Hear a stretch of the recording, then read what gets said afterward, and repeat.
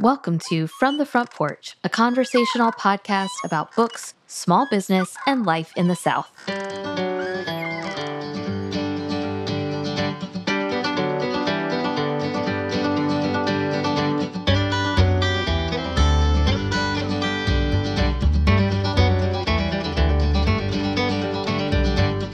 I think that's what happens when you love people more, or more people.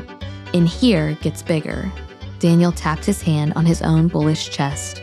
But out there has to get a little smaller, he said, sweeping his hand around the room. Asia Gable, The Ensemble. I'm Annie Jones, owner of The Bookshelf, an independent bookstore in beautiful downtown Thomasville, Georgia. And this week, we're back with an episode in our podcast series we're calling Into the Backlist. Before we get started, just a reminder that every month our Patreon members join me for a Q&A session we've titled Porch Visits. We talk about books, small business, and life in the South, yes, but we also talk behind-the-scenes bookshelf happenings, nail polish colors, thoughts on various awards shows and pop culture happenings, and more. Patreon supporters just need to join at the $5 level to have access to our monthly Zoom sessions. Porch Visits are held on the last Wednesday of every month, and they're recorded so you can watch or listen later. You can visit patreon.com/From the Front Porch to support us at the $5 level. Now, back to the show. Because From the Front Porch is a podcast very much wrapped up in the comings and goings of our indie bookstore, many of the books we feature are new, or many times not even yet released books, which means backlist titles, books published more than a year ago, tend to get lost or overlooked. As I began to brainstorm podcast episodes for 2024, I got to thinking about the magic of indie bookstores and how we try to replicate that in-store magic for you, our long-distance customer and podcast listener. One of the most magical things to me about shopping in an indie bookstore is the serendipitous nature of it. How you might stumble upon a book you've never seen before and be inspired to read it or buy it because of an in-store recommendation, or simply because the book begs to be read from the shelf. Now, don't get me wrong. I get that serendipitous feeling from new titles. I do, all the time. But it seems to especially come from the unsung book, the book that's been out for a while, or the book only that particular indie bookstore seems to know about. This year, I thought I would dig through the imaginary bookshelf vault, not entirely unlike, I guess, the Disney vault, and highlight the backlist titles I think are special, books we keep on our shelves even though they were published years ago. Books we secretly hope a customer stumbles upon, asks us about, and eventually takes home for themselves. Today, I'm talking about Asia Gable's debut novel from 2018, The Ensemble. I'm drawn to stories about complicated, fully fleshed characters who are pulled into or even forced into relationship with one another. I think it's why I love bantery rom-coms and dysfunctional family novels. Because as Lorelai Gilmore says, there's nothing like a family to screw up a family. The Ensemble, though, was my first memorable experience, outside perhaps of YA lit like The Sisterhood of the Traveling Pants, with a dysfunctional friendship story. Families, in my experience, are forced into loving each other by proximity and blood. But what makes friends choose each other over and over and over again? What makes a group of friends become like a family, loving and caring without and beyond blood? In The Ensemble, Gable's characters, there are 4, Jana, Britt, Daniel, and Henry, choose each other because of music. They are 4 young classical musicians who've kind of been forced together and now make up the Van Ness Quartet. And the reader watches as the quartet's ambition and talent pave the way from youthful obscurity into midlife success. This book is set in the 90s and 2000s, but there's not really a nostalgia element here to me.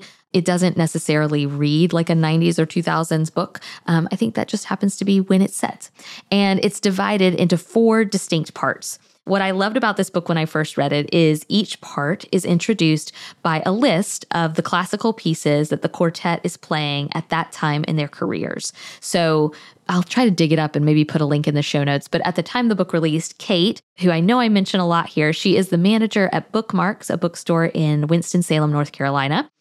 She was our inventory coordinator and a bookseller at the Bookshelf for a long time, or it felt like a long time. I guess I don't know. The timeline blurs. But Kate was working toward her PhD in musicology while she worked at the bookshelf. So she was pursuing her PhD at Florida State University, and we were lucky enough for her to come work for us at the bookshelf. So at the time the ensemble came out, I remember immediately reading it and then giving it to Kate because I desperately wanted to know if it was a realistic portrayal of the classical music world. And as I recall, Kate thought that it was. And then Kate created a playlist on Spotify featuring all of the classical pieces that are mentioned in the ensemble. So I'll see if I can dig that link up and we'll put it in the show notes. But that is kind of the setup of the book. It's 4 parts. And it's not an exact science, but you are seeing these characters about every 4 years. And so in a book like this, I feel like what we typically get is one character's perspective, then another character's perspective for each 4 parts. Like maybe Jana gets a part, Britt gets a part, Daniel gets a part, Henry gets a part. That is not how Asia Gabel set up the story. Instead, we get multiple voices and viewpoints in each part. The parts are really more chronological. So we meet them in the 90s and then we go with them from college into midlife. And each section is set up by knowing what the quartet is playing at that given time in their careers. So you get each character's perspective in each of the 4 parts, which makes, I think, for a pretty original structure and a structure that really worked for me as a reader.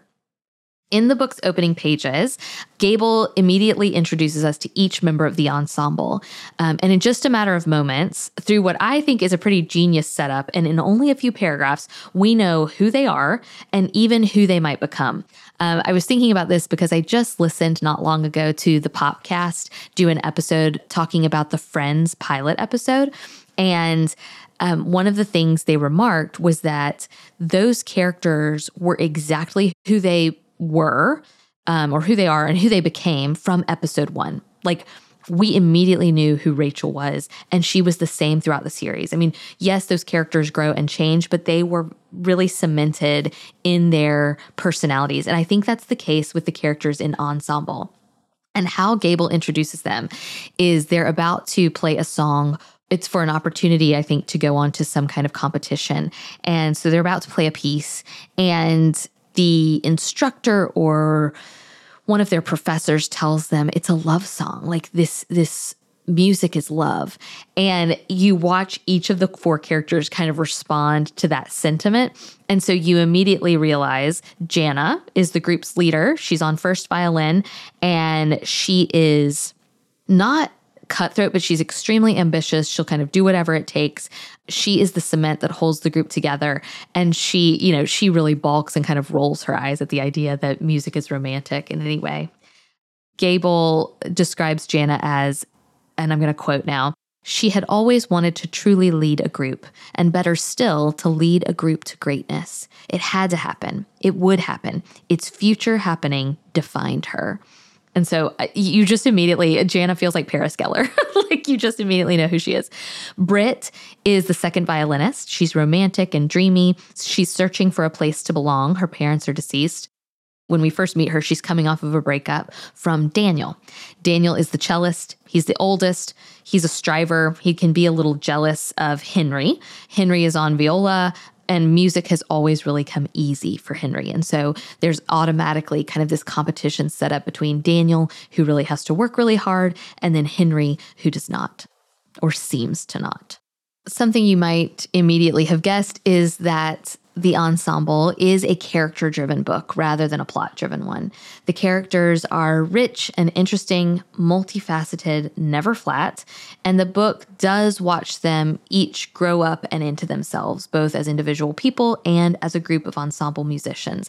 There is plot here, and interesting things happen. The book opens, no spoilers, but the book opens with Jana choosing to sleep with a judge in order to ensure the ensemble a slot in an upcoming music festival.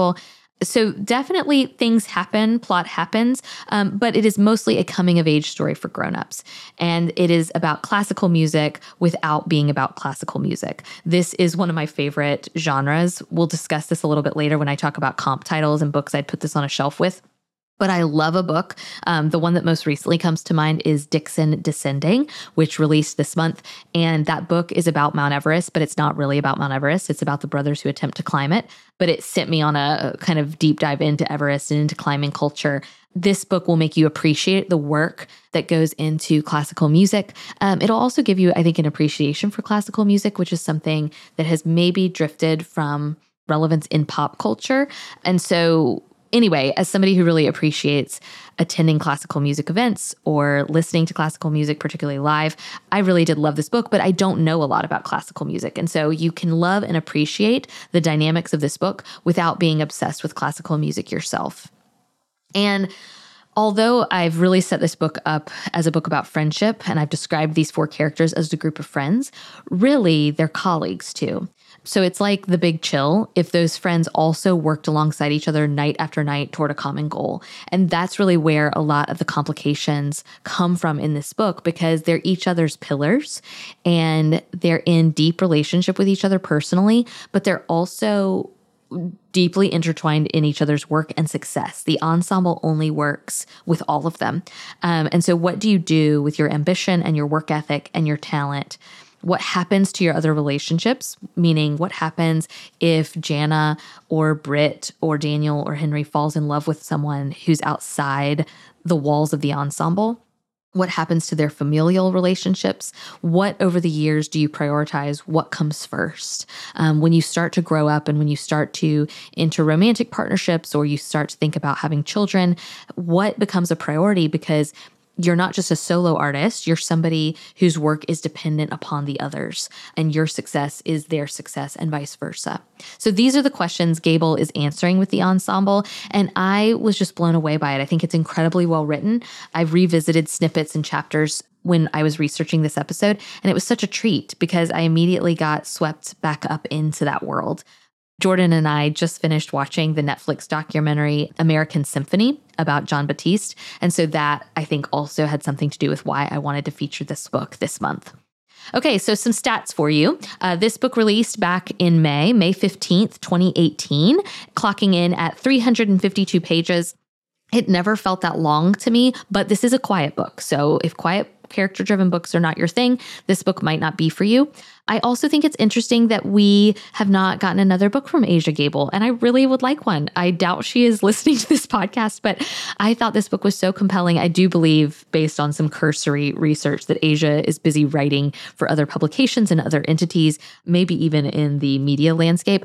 But man, I would love another book by her because I just loved this one so very much. Okay, critics' consensus. I always think this is super interesting because in my book selling life, for years, I have just assumed that if a book gets a starred review in Kirkus or Publisher Weekly, that means it is worth my time. Sometimes when I'm trying to read for shelf subscriptions or when I have a lot to read, I never read the full review because I don't want to be spoiled, but I'll look to see if it got a starred review or not, to kind of whittle down my stack, if that makes sense. So I really trust Kirkus. I trust Publishers Weekly, but it's been very interesting in doing this backlist exercise to see that we have not always seen eye to eye. So Kirkus felt meh about this book. In fact, this is the quote. Not much ever happens, but what little does is analyzed in microscopic detail via page after page of exposition. For example, Britt and Jana share a comforting embrace. This is from the book. It occurred to Jana, perhaps for the first time, why men loved Britt, why people loved Britt. She was able, in a way that most people weren't, to give and receive goodwill. In Jana's whole life, she could not recall ever having been hugged like this. This one was all-encompassing compassion. Britt was an equal planet to Jana, and the two of them were temporarily merging, gravities combining. Kirkus says, so much effort to make this unimportant moment important and to so little effect. On and on it goes. Sometimes it feels as if one is reading the author's notes for the book rather than the book itself.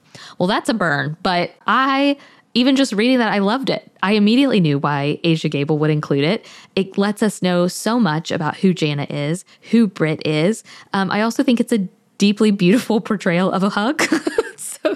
So if that is your vibe, this book will be for you. It was not the Kirkus reviewer's vibe, and that's fine. Always remember that books are so subjective.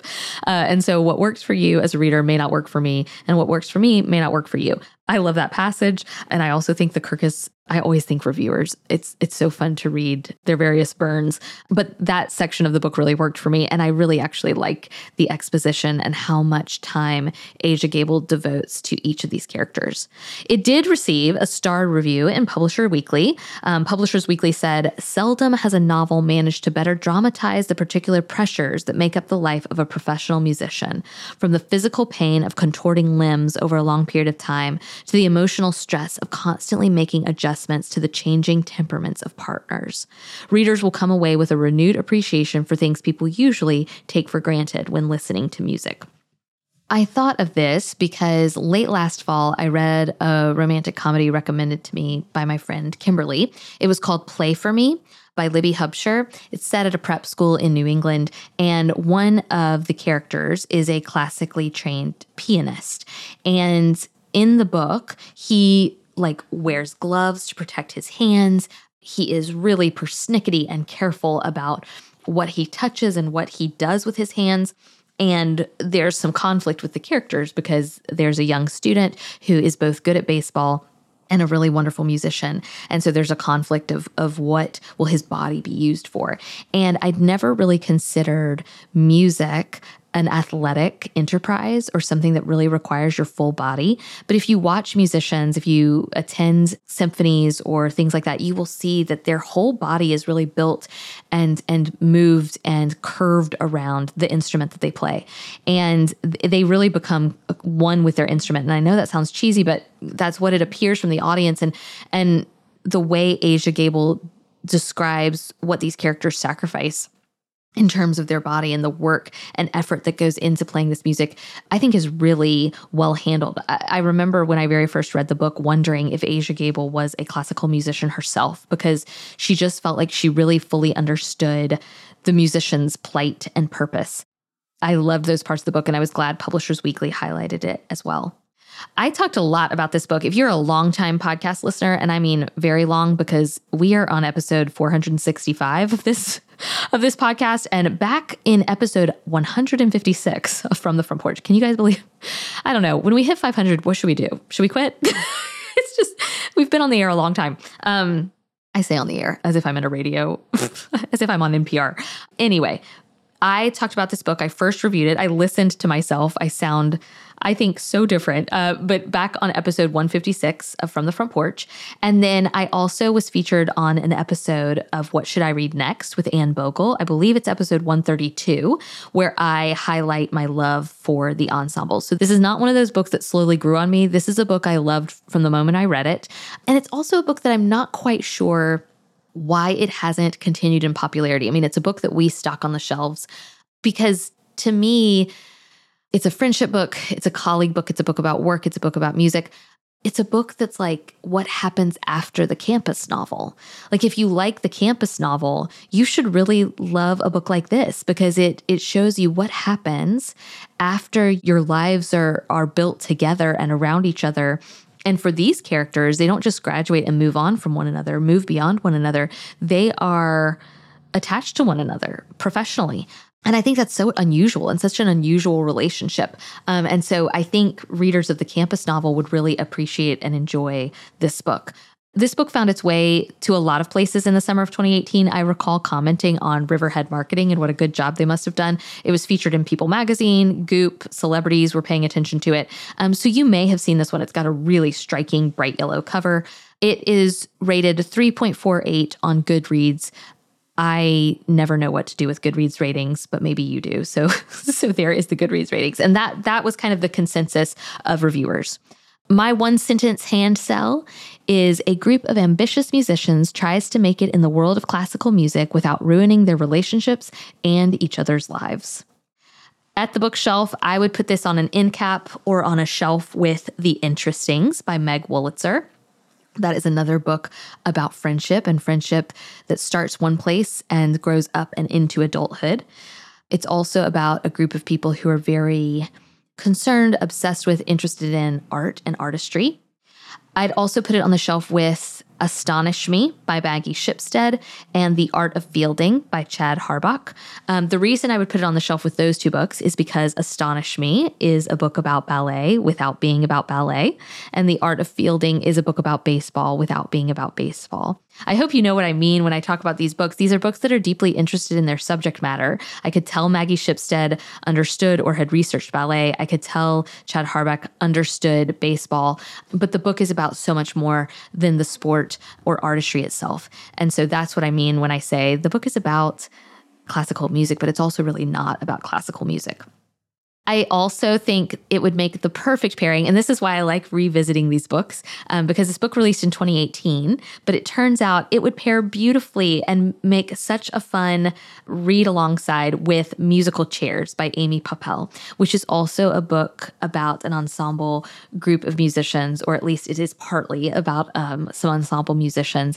And, you know, when the ensemble first released, Musical Chairs maybe was barely a thought in Amy Poppel's brain. And so now this is one thing I just love about literature, is that those two books I think would really talk to each other and speak to each other so well. So I would definitely include Musical Chairs on that shelf. And then I think I would also include Tomorrow and Tomorrow and Tomorrow by Gabrielle Zevin. Part of the reason I would include that book is, once again, when I have hand sold that book, although that book barely required hand selling, it was so popular when it released.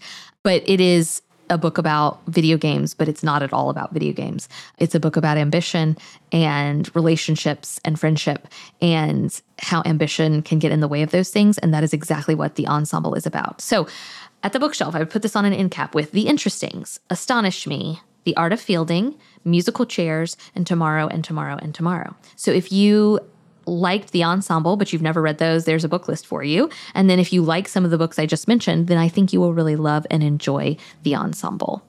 Okay, my favorite quote. Now, I started the episode with one of my favorite quotes, but part of the reason I loved this book was the writing is so great.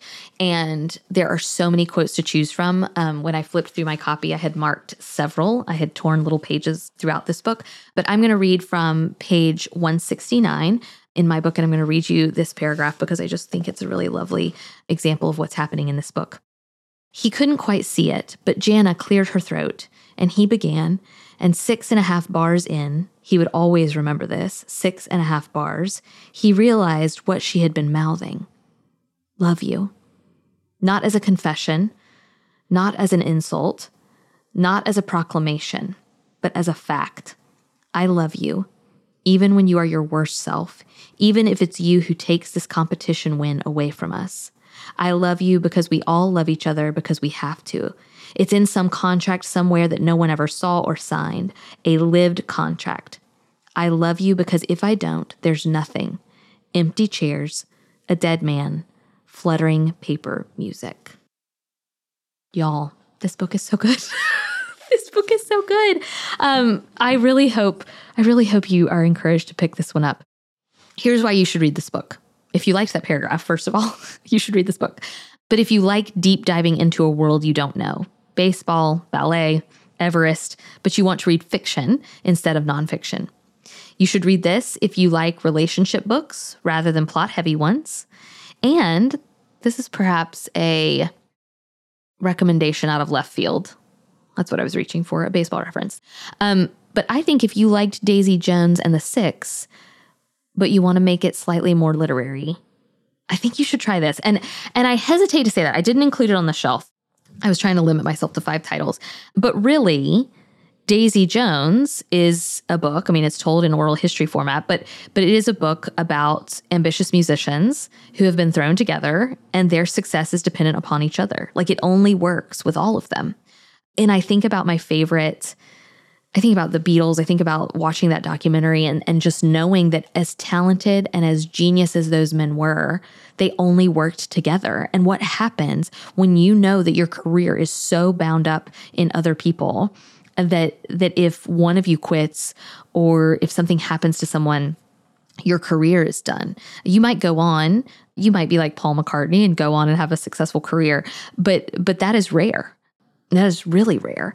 And so Daisy Jones, I think, does a good job of talking about that reality, but certainly from a more plot-driven, talky space, whereas I think the ensemble approaches those issues and those those plights from a really emotional, introspective place. So if you like Daisy Jones, but you want to make it introspective and literary, I think you should read this book. And that is this episode of Into the Backlist. I hope you are enjoying this series. I am having so much fun picking books off my shelf and kind of analyzing them and trying to figure out if they're good to feature on these episodes. So I hope this series is fun for you. It is fun for me. It's fun to look back and go into the backlist, and I hope you're enjoying it as well. That was Into the Backlist featuring Asia Gable's 2018 novel, The Ensemble.